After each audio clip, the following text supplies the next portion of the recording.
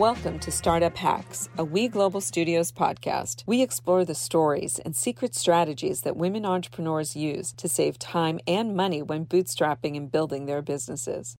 I'm your host, Fernanda Carapina, and today I'm so excited to welcome Katharine McKee.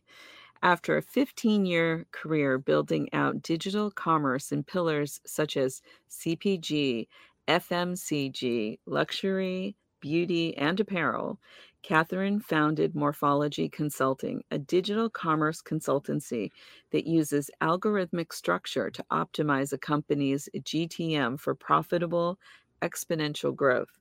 A leader in e-commerce and an expert on systems, Katharine has overhauled the digital go-to-market for more than 50 brands and has sustainably increased clients' revenue up to 600% year over year. Welcome, Katharine. Thank you. Thank you for having me. I'm excited to be here. Well, we're thrilled to have you, and what a great story. And I'm so excited for our listeners to really hear all about your strategies, the way you work, and how you help companies, which I think is really incredible. I think we are going to have to explain some of these FMCG for the audience and other things as we go, but I was going to leave that to you as we got going. So first, I'd like to ask you to introduce yourself and give us a little background on where you grew up and how you got started in this business. Sure. Thank you. So Katie McKee, I am the founder of Morphology Consulting. We focus specifically on digital transformation and go-to-market strategy for profitability for brands to be able to make money exponentially online. So what we see a lot of in this space are kind of tips and tricks that people have used for short-term gain that ends up giving them long-term losses. So what we do for most of our clients is overhaul their go-to-market. That's where a lot of value is lost. People often try to make up for that lost go-to-market value in trade market spend or in media. There's a big push in terms of being able to get your traffic through kind of quote unquote hacking means, which is unnecessary, right? It's a closed system. So if you follow the rules of the system, which are tedious and kind of boring, which I understand, you make money. You're able to take advantage of the efficiency of the systems. So that is what we do for clients. My background is I've had apparel, beauty, FMCG is fast-moving consumer goods. So think things sold at like a Target or a Walmart. CPG is similar. It's consumer packaged goods, also things sold at a Walmart or a Target. And the luxury space. And I've been in e-commerce or digital commerce for about 15 years in those various pillars. And in each of them, I was super lucky. I was employee number one in most of them in the digital commerce space. I had great bosses who let me build out what I needed and get the tech stacks that we needed, the teams, get people trained, be able to kind of focus processes on how to go to market in this space because it's very different from traditional retail. So I was at these wonderful companies who were great at what they did. And e-commerce or e-retail or dealing with someone like Amazon was proving to be a big problem for them. So after doing that for about 13 years, went out on my own consulting. I love to solve problems. It's probably my biggest strength. So it's ended up being really nice to be able to take all of that learned experience and roll it forward for larger companies and also be able to apply it to startups. So we see a lot, our client base is about half enterprise and half startups.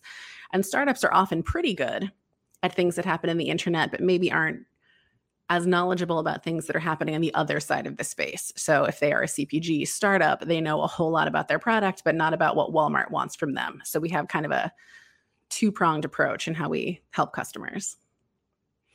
Okay, so now I'm going to ask you to rewind because you have such an interesting career trajectory and background that I want people to really understand the context of your early days. So when you take us back to college, were you studying computer science? I mean, how did you get started in this field? Very fair question. I got started kind of by accident. I studied finance in school. I was a good little nerd. I like systems. I like order. And so one of my first corporate jobs out of school, I was a financial analyst for this great indie beauty brand. And I remember going to the CFO in a revenue meeting and asking them why they didn't sell online, why they didn't ship really product through their own website, why they didn't have a relationship with Amazon, why they weren't optimizing orders through Nordstrom and through Saks and the different stores that they were held in. And he bless him, was sort of like, if you don't need budget, you can do whatever you want. If you want to set it up online, go for it. And it perfectly suited my background. I'm autistic, so I get very focused on systems and kind of processes and building out tools in this linear space. And it's incredibly efficient if you follow all of the rules. And I think that really is where it blossomed for me, is that when you look at the back end of how Amazon works, when you look at the algorithmic structure of Amazon, you also know what to give Amazon to do well on Amazon. And the same is true for Google. The same is true for the back end of a retailer that you're selling into. And the same is going to be true of your D2C site, right? So there are a lot of ways in which you can set up a site wrong, or you can set it up in a way that is correct, but not for what you want. And so there was a lot of focus there. And after that role, I started moving it into different types of companies. I was in the luxury space for a little bit in the same type of role. It was a sales finance role that had sort of turned into a head of e-commerce role. Moved into CPG, did a similar thing, was able to build out bigger teams, had bigger budgets, which is nice of CPG, was able to build out large teams, do these cool projects. And we found more and more holes. We found more and more attribution models that were a little bit broken, or where a ton of focus was on a tactic instead of a system. And they were burning money on the tactic. The tactic would work. The tactic is true. It will work. But a whole bunch of other things needed to be true systemically first for it to work. And those things weren't getting done. And so companies and brands were spending a lot of money on things that they were getting false negatives on, which brought here. So, and I just have to say that we obviously have spoken before, and I really love the work that you do, and it's so unique and so needed, because this whole area of kind of marketing, go-to-market strategy, all of that, everyone seems to have an opinion about how to optimize your success, right? So I'm always curious, because I'm infinitely curious about so many topics. When you say, and we discussed this briefly, when you talk about kind of mistakes that companies have made, brands have made, or perhaps it's just kind of a culture that we accept that you're supposed to do certain things and it's just the status quo. But then you look under the hood and you say, okay, well, that may make sense, but that's really not going to drive your long-term success. Can you talk a little bit about kind of like the top 5 things you see all the time that brands do that really don't help them grow and be successful, but is maybe common practice, you know? Yes, absolutely. Absolutely. I think you're hitting on a really great point, which is that a lot of traditional retail has been around for a really long time, and really smart people do it. And they've been doing it successfully for a long time. And digital commerce sounds similar. So the biggest mistake I see is people taking a practice of theirs that has worked very well in a push market and trying to translate it into the digital space, which is a pull market. So a really big one is in push, you make your product and you kind of push it down. Your salespeople talk the retailer into taking it. The retailer talks the customer into taking it. And the way that you do that is with ad spend and with promotion and trade spend, and you create demand. That's the opposite of how the internet works. In a digital commerce space, so if Amazon is your client or if you are a D2C brand, the customer is coming to you and they're telling you what they want. So a trade spend isn't going to help you there. Making it X% off isn't going to help you there. Or it might, like you might have an email list of a whole bunch of people that will buy your product when it's on sale. Those aren't your people, right? Like those, you are the CAC for that, or sorry, the customer acquisition cost, or CAC, is way too high. And it shouldn't be, because the internet is predicated on data. So you can look up what they want, make that. We had a CPG example of deodorant, where there are a lot of deodorant brands where they keep coming out with new scents. And the reason that they come out with new scents is because for the linear square footage in a physical store, that churn of newness is considered very important in terms of driving traffic. So when you're physically in a Walmart or a Target, the buyers for Walmart and Target physically want you to have a new color, a new way, a new interesting thing for that 6-inch piece of shelving space. So brands make one up. What ends up happening? Sorry, go ahead. No, I was going to say, which is why the formulas always change. And you're like, why am I breaking out? Right. Exactly. And it's push pressure. It's that they went in and they were like, hey, we're going to make vanilla for our new scent. And the buyers were like, I don't like vanilla. Make lavender. There's an immediate stop there. Does anybody but the buyer want lavender? Is there a market for lavender? So what happens if you're dealing with, say, Amazon in this space is Amazon doesn't do any of that.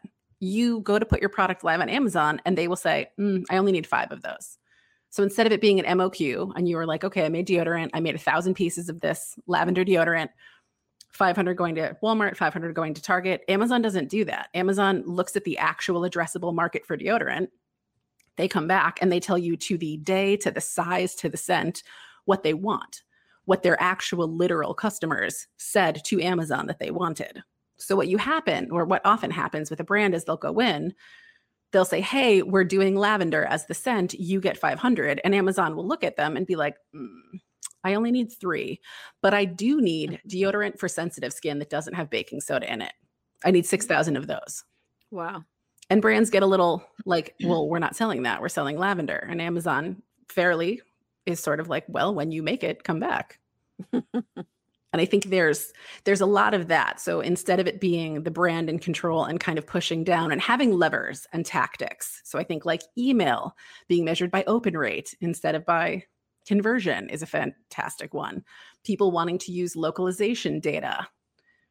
It doesn't matter where I'm physically sitting right now. Like you're not going to be able to make a product that is specific to my physical location right now.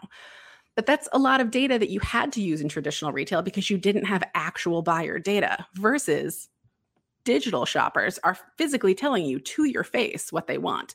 So if you're a D2C brand, you don't need to guess, and you shouldn't be guessing. You should be scraping all of this data, talking to customers the way they want to be spoken to so that when they search for you, they can find you and they can just buy their product. You should have an addressable market of people, of physical human beings who you know want your product, right? So Good American is a great example of that. Good American, the denim brand from the Kardashians, Khloe Kardashian's denim brand. Yeah. Mm-hmm. They have a very specific body type, those sisters. They found, because 7 or 8 years ago, they found the denim market does not cater to that body type, a larger bottom half with a small waist. Mm-hmm. So they made Good American, sold like hotcakes, could not keep them in stock. They only have 2 fits of denim. There's one that's called Good Waist and one that's called Good Legs. They are very specific proportions to the pants, very specific. They are only for those 2 body types and nothing else. They make money hand over fist. Those 2 body types do not have a denim competitor anywhere else. Those fits are not found anywhere else. And that was specifically them going through data and being like, there are no pants for a small waist. And then further to that point, they got a bunch of feedback in the very beginning that their size 14s were a straight size, like extra large, basically. Their size 16 were what was considered a plus size 1X. The difference between those sizes is like 5 inches in the waist. It's a lot. People complained online. They made a size 15. Again, made money like hotcakes. People are telling you exactly what they want. And so the big mistake that a lot of brands make is they get caught up in sort of traditional retail practices. You don't need to do that. You can just ask the internet, basically. They drive your product development, or should. Correct. Yes. Right. Correct. And it will drive your traffic. I mean, the more that people complain on the internet, then you know what problem you're solving on your website. So instead of paying for media and paying a ton of dollars in trade spend, you should have a very high organic rank for whatever solution you have. You shouldn't even be paying for media. You shouldn't need to. You obviously solve a problem somewhere. Your people should be able to find you. And that is the go-to-market piece. That is did you set this up in a way that Google can comfortably scrape you so that they can offer you as an answer without you having to pay to move up the SRP? So that you just teed me up for my next question, which was regarding SEO. When we spoke, you made a comment that I thought was, was so dead on, which was, if you don't have great SEO, you shouldn't be doing any social media marketing at all until you fix that. Correct. So talk about that a little bit. Sure. Anything in that space is considered punitive. So when you are buying Google AdWords, you are buying up your own mistakes. So what Google wants from you is the correct answer. It is a card catalog. They just want to know what the best microphone for podcasts are. That's it. They don't want you to lie. They don't want all the microphone makers that are not great for podcasts but have plenty of money so they can buy that slot to buy up the difference, which is traditional advertising, right? Like a commercial is is part of the P&L for a television show. The expectation is people buy the ad space and that funds the actors' salaries. It's part of the model. It is not part of Google's model. Google wants you to tell them the right answer. Your go-to-market is how you do it. So your website needs to load quickly. You need to have relevant information on it that's explained well. Your pages need to be laid out, excuse me, correctly. It needs to be scrapable and indexable in a way that Google cares about, or Bing or Yahoo or whoever else. The fact that you can buy up ad space, you are buying up the difference between whatever your score is now and whatever correct is. So if someone is 100% correct, you can't bid on it. It won't come up. The words aren't available. You wouldn't be able to bid on those terms. When you are bidding on terms, the number one factor in that is what your organic rank is against those terms. So if your go-to-market is bad, all of your media will be incredibly expensive because the internet already knows that you're likely not the right answer. So you might be, to be fair, but if they can't tell from scraping your website, then it's going to always be very expensive to buy that space. And the same thing is going to be true for social media. So that score is what goes into your Facebook ad buys. It's what goes into your Instagram ad buys. It goes into your LinkedIn ad buys. All of these underlying, are you doing what you say you're doing, impacts everything else that you purchase. So it fundamentally, you can't buy up the negative space. But also, you don't need to. If you went to market cleanly, you wouldn't have to pay for media at all. So why is that? So when you look at a search engine results page, it is ranked against how close to correct to the query it is. So if I go in and I query digital commerce consultant, my own consultancy should come up fairly quickly because very specifically, that's what we do. And that's how the page is structured and that's how it's laid out. So for Google, it's really easy. They look for a digital commerce consultant. There are plenty of them, I'm sure.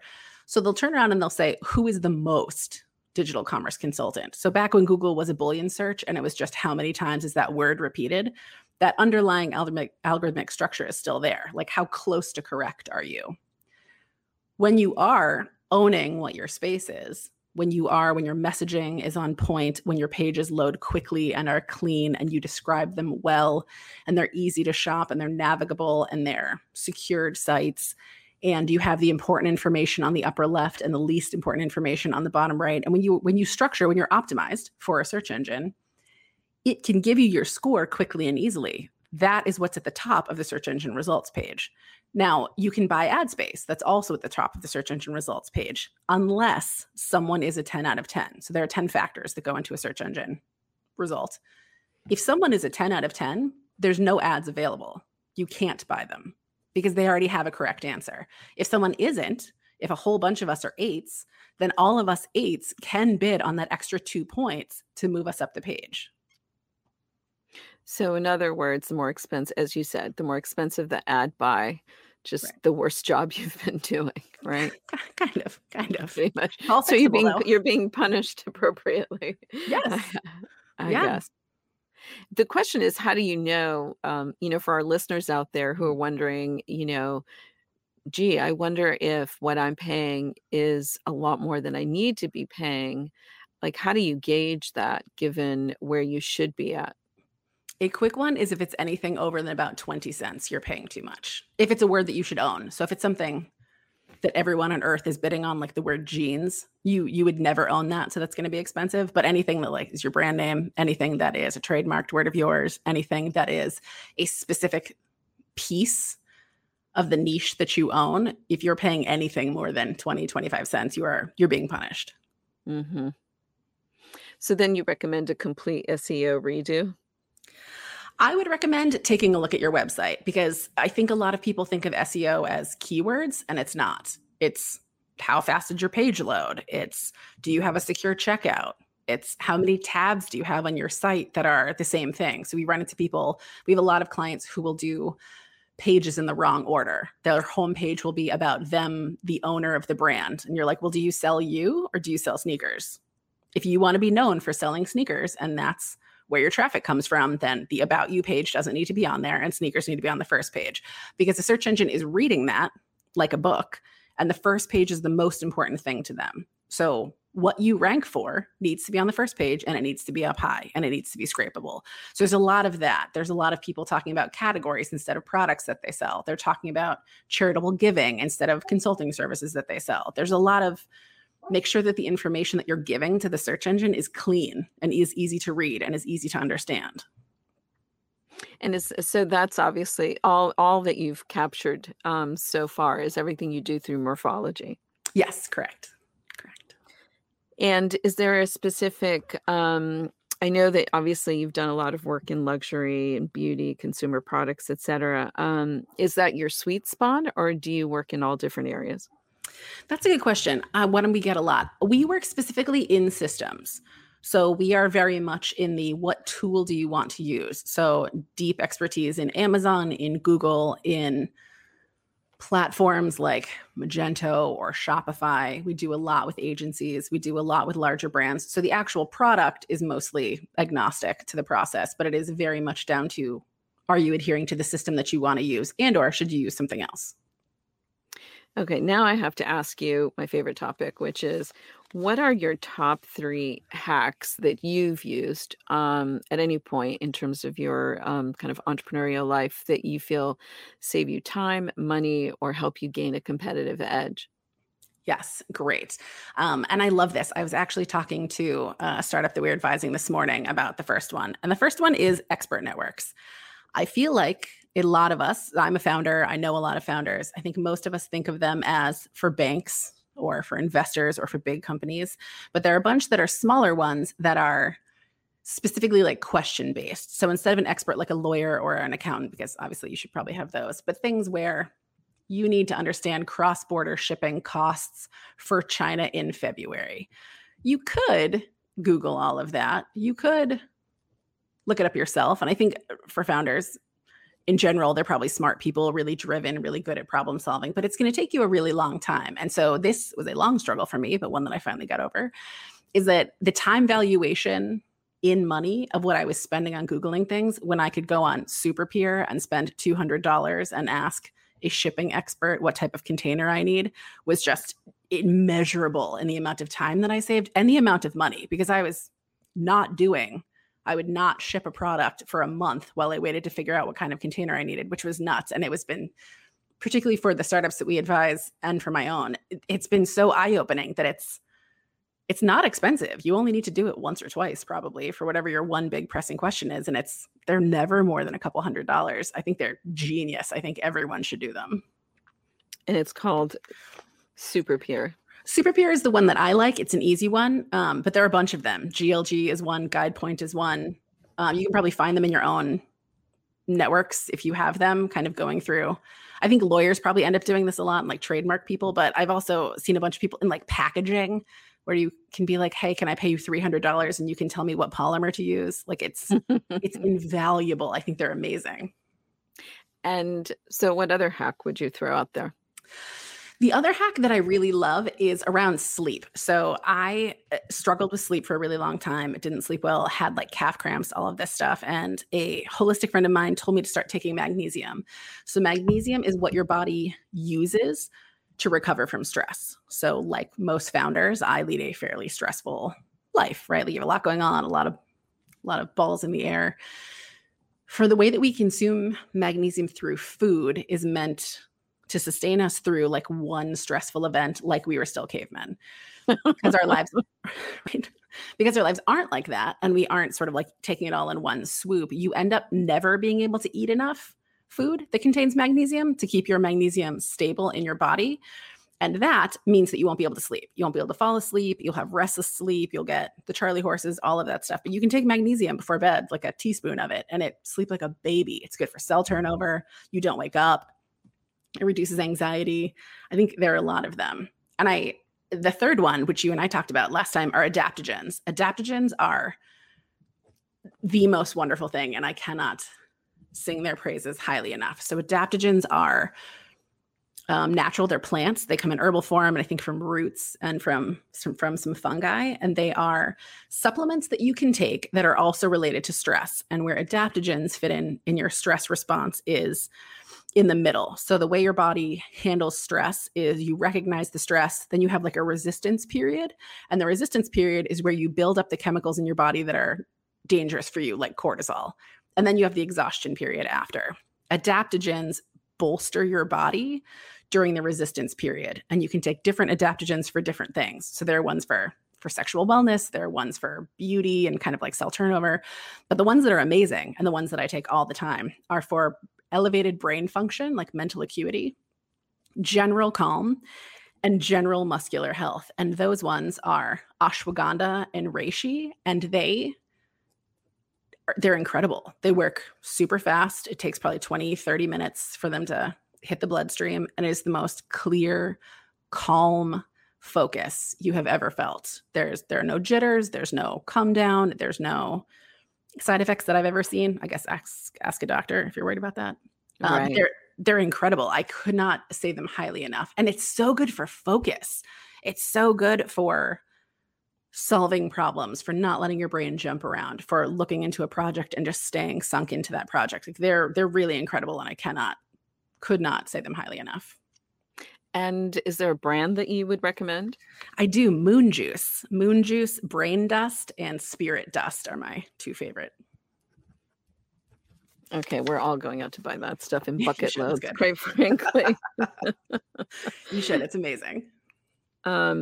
Oh my gosh, I can't believe we're nearly out of time now. So one of the things that I wanted to do was give you an opportunity to provide a contact or your website, LinkedIn, whatever you want to share with our audience so that they can learn more about your business or if they want to reach you directly. Awesome. Yes. So our website is morphologylabs.com. Do you want me to spell it? Please. morphologylabs.com. Fabulous. Well, it was awesome to have you on the show. I am so excited to try some of these. I'm going to call you next week and tell you what the impact was. Amazing. So thank you again. I appreciate it so much being on the show and answering all our questions. Yes, it's been a delight. Thank you. You're welcome. So tune in next week for more startup hacks. We have another great show you won't want to miss on the secret female founder strategies that will save you time and money when building your business. This podcast is brought to you by We Global Studios, the first startup innovation studio and digital do-it-yourself startup platform for women entrepreneurs around the world. For more information on our guests, this podcast, and many other female founder programs, please visit weglobalstudios.com. I'm your host, Fernanda Carapina, and we will see you next week.